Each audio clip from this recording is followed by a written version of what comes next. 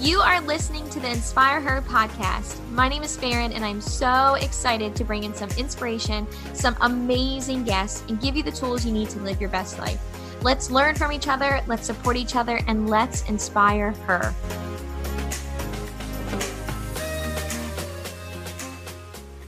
All right, welcome back to the Inspire Her podcast. I am so excited for today's episode, and I am so excited for connections and the people that I've met, and just the most incredible women will come into your life when you start surrounding yourself with positivity and looking towards like good people and good things. And randomly, my next guest we just connected online, and she reached out to me, told me about what she was doing. And immediately I looked all over her feed and I was like, oh my gosh, I love everything. And I was like, wait. I just want to have you on the podcast because you're so incredible. I feel like this could inspire so many people. And I also really love like the connection and just sweet and just the way that she reached out. And we need more of that in our lives. And so I am so excited to welcome Gitte to the Inspire Her podcast, where she's going to give you some inspiration for women and inspiration for mamas and inspiration for everyone listening on all things. So welcome to the podcast. Thank you so much, Farron. I'm so excited to be here, and thank you for those sweet words. Yay, you are so welcome. So let's jump in. So she messaged me and was talking about her business, and you run the Real Food Hero Instagram. And it's that is your business. Like that's the name of your business, right? It is, exactly. So tell me about that. Yes. So Real Food Hero has really come about from a company my husband and I started that's called Nordic Family Table. And the reason why it came about in the first place was because my husband and I, we are from Denmark. Well, my daughters too, of course. And we moved to the US like 3 years ago. And one of the first thing that we noticed was that Mealtimes and eating and all those practices around that and the culture around eating is very, very different in the US from the way we were raised in Denmark. And I remember one of the first things that I noticed was that, wow, Americans don't always eat at a dinner table. They don't always have a dinner table. So it's like they eat just on the go. They eat in the car, they eat at work, they eat while they sit at the computer or at the screen or whatever. So I really started, and we talked a lot about that, my husband and I, because we were like, where we're from, the dinner table and the institution of a shared meal is such a, I want to say it's a big priority to everybody in Denmark. You never call somebody between 6 and 7 p.m. because you just know that people are gathered around their table to eat and talk and dine and enjoy and indulge and just connect, really. So that was how the first business kind of started, and it's still there and up and running and everything.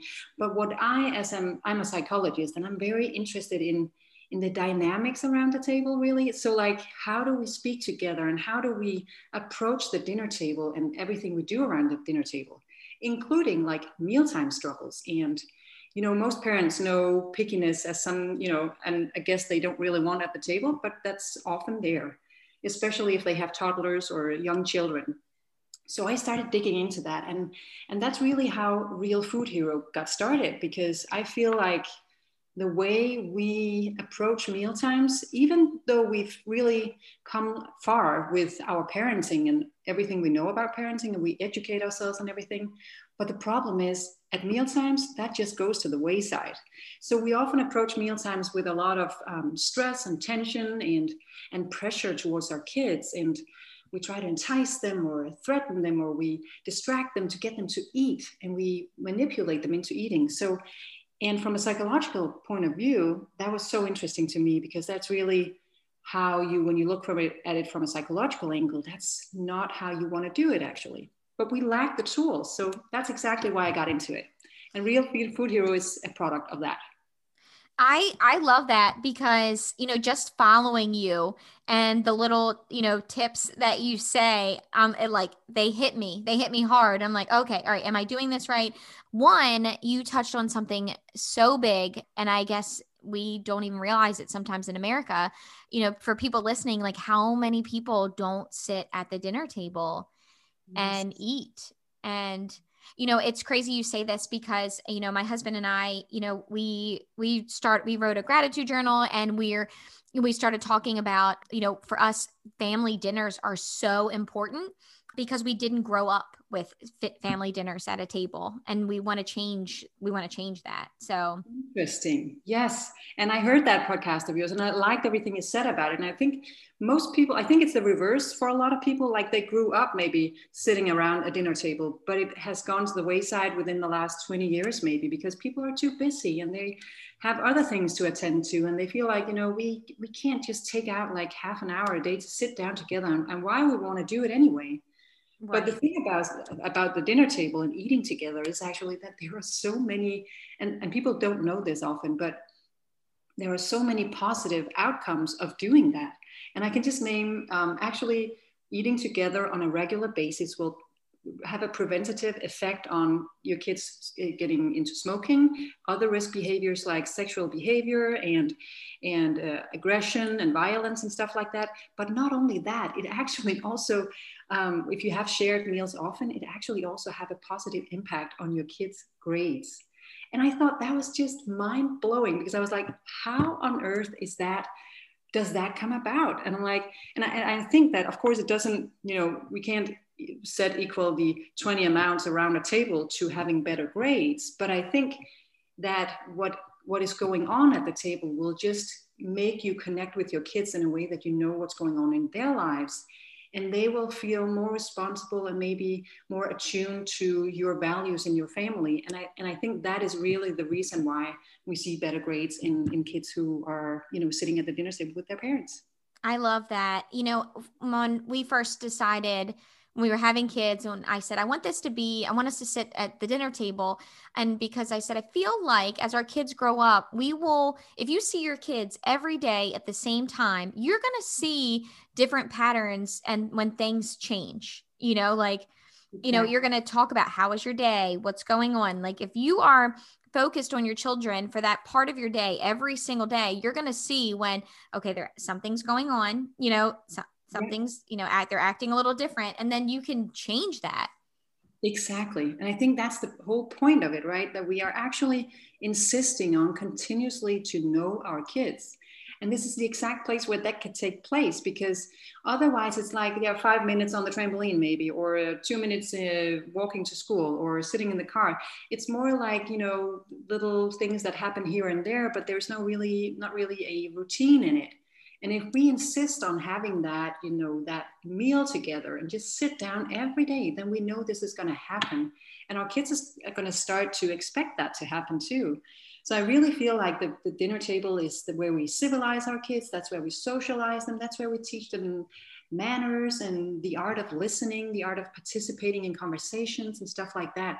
So I think really the dinner table is maybe the most important furniture we have in the house. Yeah, I totally agree. I'm 100% on board with that. I love this. So you put on your profile, you're a picky eating expert. So how did this start? Did you have picky eaters, or how did you overcome that? Yes. Yeah. I did. And not only that, and I want to get back to that, of course, but not only that, I was also a picky eater when I was a kid. When I grew up, I remember that everybody called me picky. And I was like, back then, I didn't really think it was a problem to be picky, because I was just, eating what I wanted, and the rest I just didn't want to eat. But of course, growing up in the 1980s, that I did, my mom would pressure me, because that's how you did back then. And that's sometimes how people do it today still. But she would pressure me to finish my plate. She would pressure me to taste those Brussels sprouts. And for that reason, I still have this, I'm starting to like them, but it's really a strained relationship I have with Brussels sprouts. So I think a lot of the things that the way we approach pickiness can really make our goal come farther away. And it's like, what we want when we approach pickiness like that is not going to happen. We're not going to handle our little picky eaters by forcing and pressuring them. So yes, so I used to be a picky eater, and I have that experience with me, of course. But another thing that, of course, made me the expert, besides from all the research I've dug into and being a psychologist, treating families, but is also, of course, that I have she's 4 now. And she was definitely, beginning the path of becoming a picky eater. She was definitely rejecting a lot of foods. And I think maybe she wasn't even that picky. It was for her, it was more of a power struggle. It was more for her a question of, showing that she knew she had some power. And what can you have more power over than what you're going to put in your mouth and eat? These are really the things that toddlers can say, hey, I'm not doing what you want me to right now. And they can succeed. And that's why we get so frustrated, I think, because we can't really do anything about it. We can bribe and entice and threaten all we want, but if they don't want to do it, they're not gonna. Yeah, that's true. I never thought about that until now. Like the power, like they have control over. Yes, exactly. Wow. Okay. So your kids were a little piggy. So so you were a psychologist first Yes, before this, and then you decided to do your research, right? And then, yes, exactly. And back in the days when we lived in Denmark, I was a psychologist mainly working with families and children with anxiety. And that was my big passion, and it still is, of course. But the thing is, when you look at parenting, which of course has been one of my biggest passions ever, probably.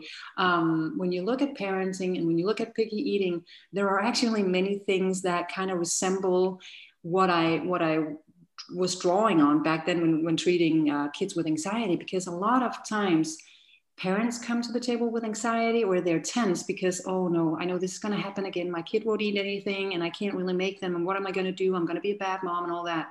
And the kid comes to the table with a lot of anxiety too. Like, wow, they're probably going to serve me something I don't know, and maybe I won't like it. And what if I don't like it? Will they force me to eat it? So really, there's a cycle of anxiety. There's this vicious cycle of anxiety that's just repeating itself oftentimes at dinner tables. So that was really, how I kind of got into this pickiness niche and thought, okay, this is really, it has so much potential, and I'm so passionate about it now, as you can hear.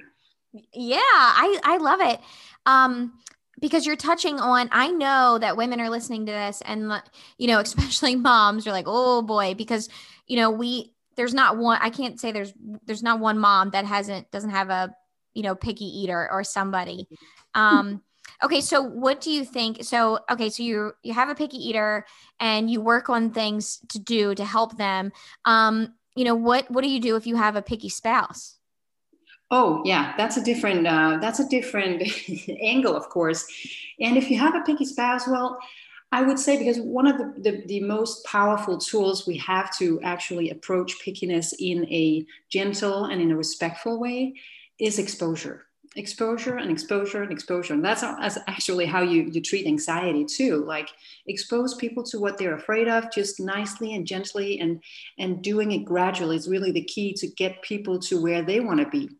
And that's also one of the keys in treating pickiness. So as I haven't really had a picky spouse, I would definitely assume that keeping them, keep exposing them to what they're a little bit scared of or what they're a little bit uncertain about, and then they will probably come along. Although I want to say that pickiness or the rejection of food is for some, it seems like it's a phase, but it's really about, for me, that we are creating healthy and confident little eaters, because that's what they're going to take into their adult life. So I feel like if adults don't have it, if they don't feel it, if they don't feel it that way, I think we should probably still, work if they're interested, of course, because if they're not motivated, it's not going to happen, of course. But if they are motivated to kind of try and overcome this pickiness or rejection of food, then I would definitely keep exposing them to it and try, play a little bit with the food. It's hard to maybe, introduce that idea to your spouse, but try to kind of make it fun to see, how does this taste? Or, if we poke it, or do it with your kids, and then maybe the spouse will follow along, because I think there's so much power in exposure. And exposure is not only about making somebody eat something and love it.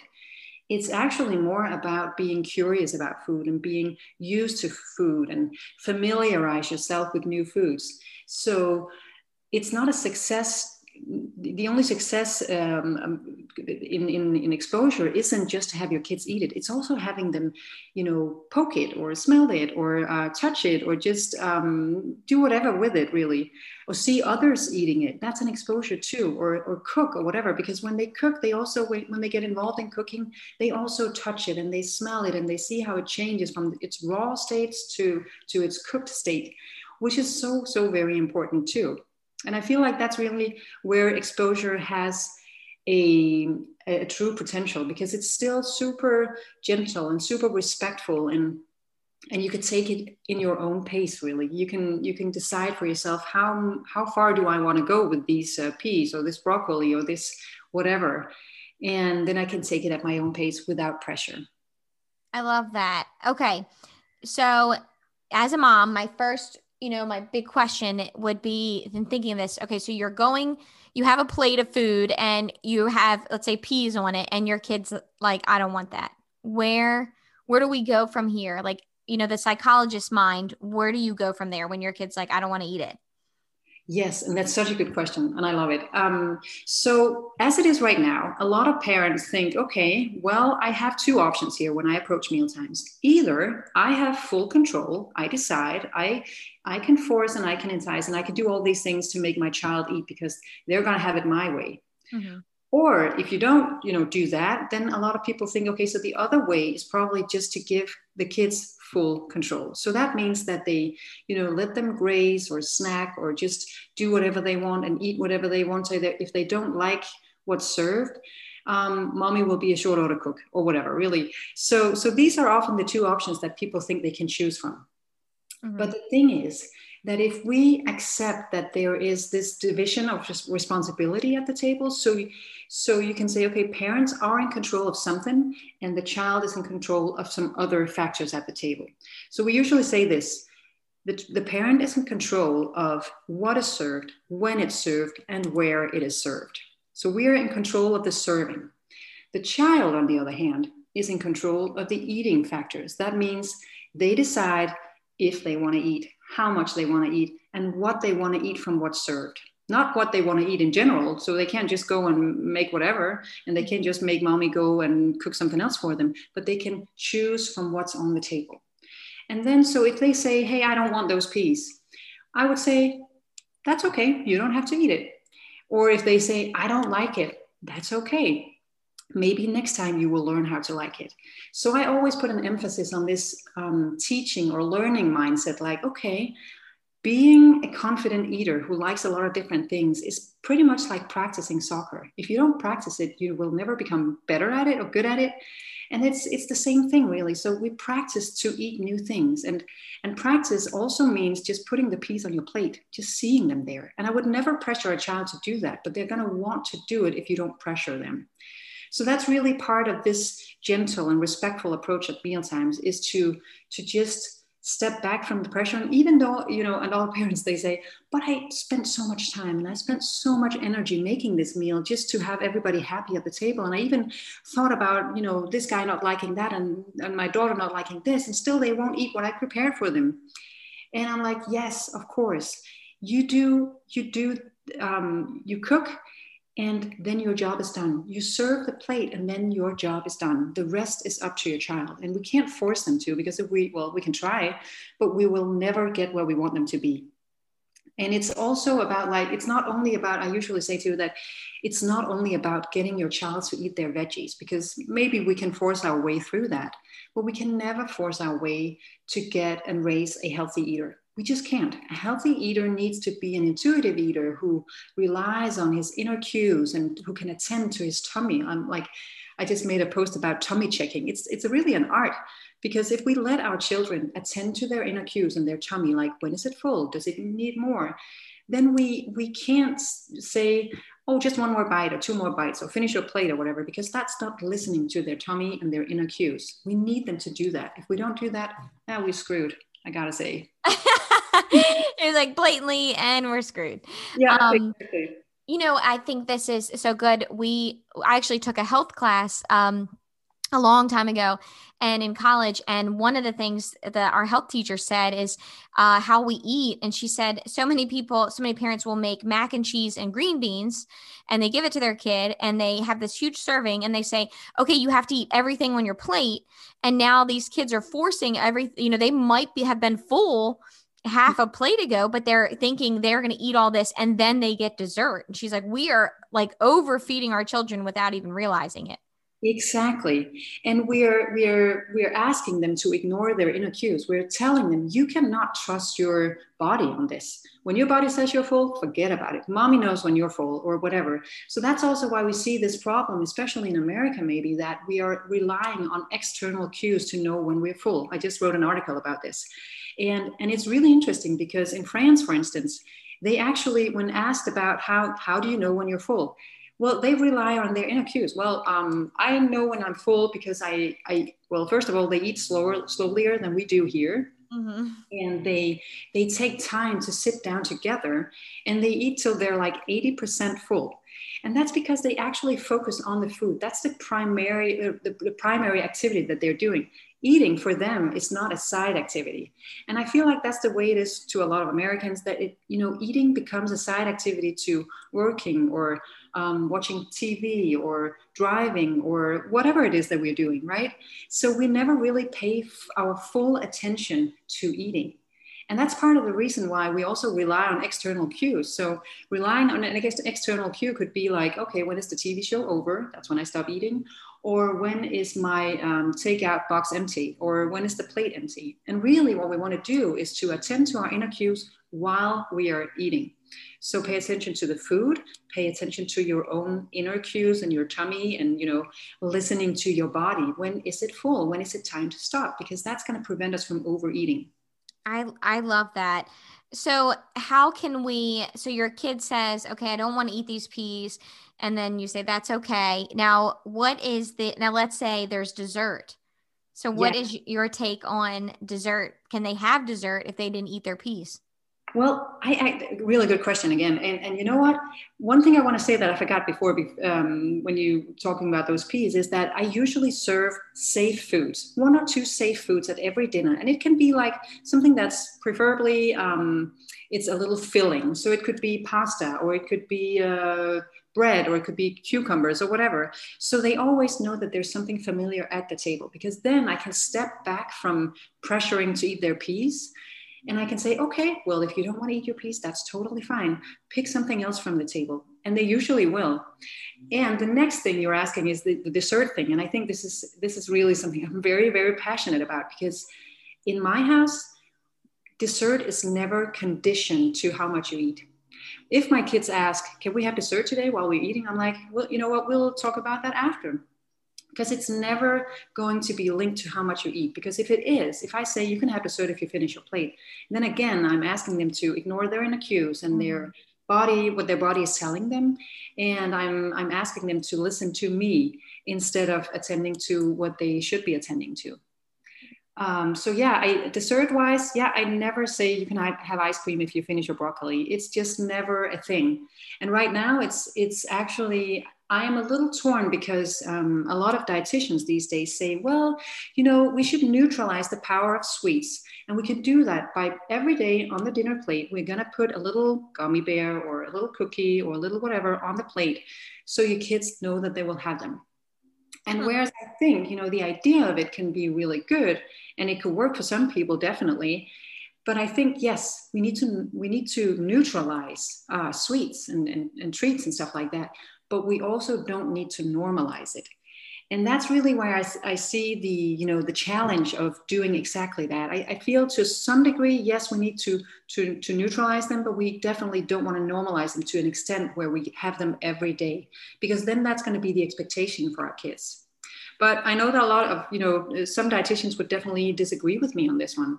But I just think that, especially coming from Denmark, where sweets and treats and candy and all that, those are occasional things to eat. Those are actually not part of the food universe per se. It's something we do sometimes to, sit together and indulge in a cake or whatever. And we do it sometimes, definitely. I'm a candy person myself, and I'm also a cake person. So I definitely love those things, but I don't think we should do them every day. And I don't want to teach my kids that it's something that has to be at the dinner table every day. I think you said it perfectly. And my husband, I was thinking he would totally agree with you, because every time we sit down to have dinner, and let's say we have asparagus on, whatever we have on, the kids say, if I eat this, can I get dessert? And he always says, why do my kids think that they get dessert every night? And, when you think about it, if every night for like your whole childhood, you got dessert every night, can you imagine being an adult and you would think that you deserve ice cream every night after your meal? Exactly. That could get dangerous. That could be very dangerous. And I think that could be the recipe for disordered eating, and also a recipe for what I call the emotional eating, as opposed to the physical eating, or the one that's founded in whatever needs we have, and whatever needs our bodies have. So I think putting desserts and ice cream and candy or whatever on the plate every day will kind of get us used to these things, and used to expecting these things every day. And personally, I don't want my kids to do that, but it could be different for other people, that they might not think of this as a problem. But personally, that's how I want to do it. Yeah, no, I love it. My family, we have been much better about, if you're full, okay. I think the part that we probably struggle, and which I love that you're saying all of this, and I love following you for this, because the part that we struggle is the vegetables. And at what point do we make our kids, hey, you have to have some of your vegetables, or or you have to at least try them. So we definitely encourage our kids to, we'd like you to try them. But I think listening to you, I think we'll probably take more of an approach to, we'd love for you to try your vegetables, or maybe cooking the vegetables together, and not necessarily saying like you have to eat them, but I love it if you did. Exactly. And I think that really what you're also saying here is that we need to stop labeling food. Like, there are some foods that are really, really good and you need these, and other foods are not so important, or even bad for you. I think we need to stop stigmatizing and labeling and judging, and put a moral evaluation on what we eat and how much we eat. Because yes, vegetables are good. But so is carbs. So are carbs sometimes. We need all of it. And there is no food that's really dangerous for you if you just have a balanced diet. Oh, I'm so glad you said that. I am such an advocate for that. And, and something, my daughter heard me say something to my husband about food. I don't like to talk about food. And, like if I say, oh, I'm not going to eat that, if I'm not, I don't want to eat pizza. And, she said, oh, mom can't have pizza. And I'm like, no, no, no. Mom can have pizza. I never want them to have this. I think like relationships with food can be so dangerous sometimes, and with how kids perceive. And I never want my kids to think that I'm not eating something. I think it's just balance. You can have everything, you just need to have good balance.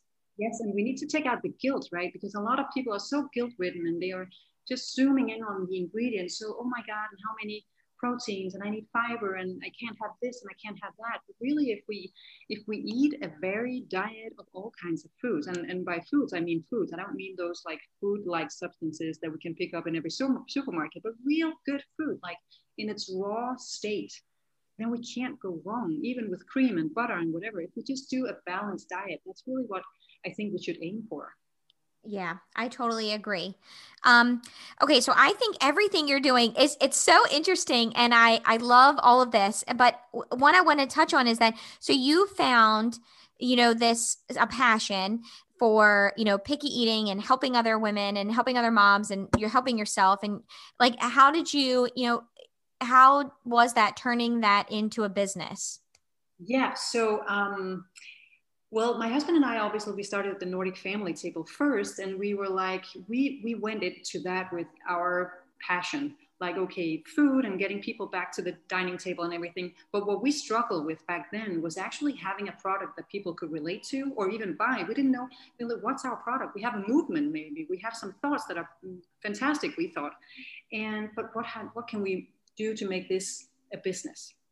And then, not because I wanted to make it into a business, but then it suddenly, this interest for picky eating and the mealtime struggles and the drama around the table, that just, grew on me. And I kind of was like, this is so, so exciting, and it has so much potential. And so that was kind of what made what we could make into something that was a product, actually, because then I made this online course. It's a 4-week online course on how to create a little food hero, because that's, the concept I created is food hero. It's emphasizing the positive angles. So like, we want to look at what our kids do right, instead of what we don't want them to do. Instead of saying you're so picky, we can say, hey, you're a food hero for actually putting those peas on your plate or whatever. So that's kind of what happened, was that now I could see this product, and I could see how we could promote this, and we could reach people, because now they would know what this was all about, and they could relate to it. So I started doing the online course, and my husband is really good at filming and being creative with websites and stuff like that. So he did that part, but the content and everything around Real Food Hero was primarily me, and I really wanted to get it out there, especially to the moms, because, well, to all parents really. So that's how it happened, really. And right now I'm in the middle of writing a children's book, and a book about this Real Food Hero universe for parents. Oh, I love that. I love it. Yeah. So I think it really, if you're passionate about something, I feel like you should just jump into it.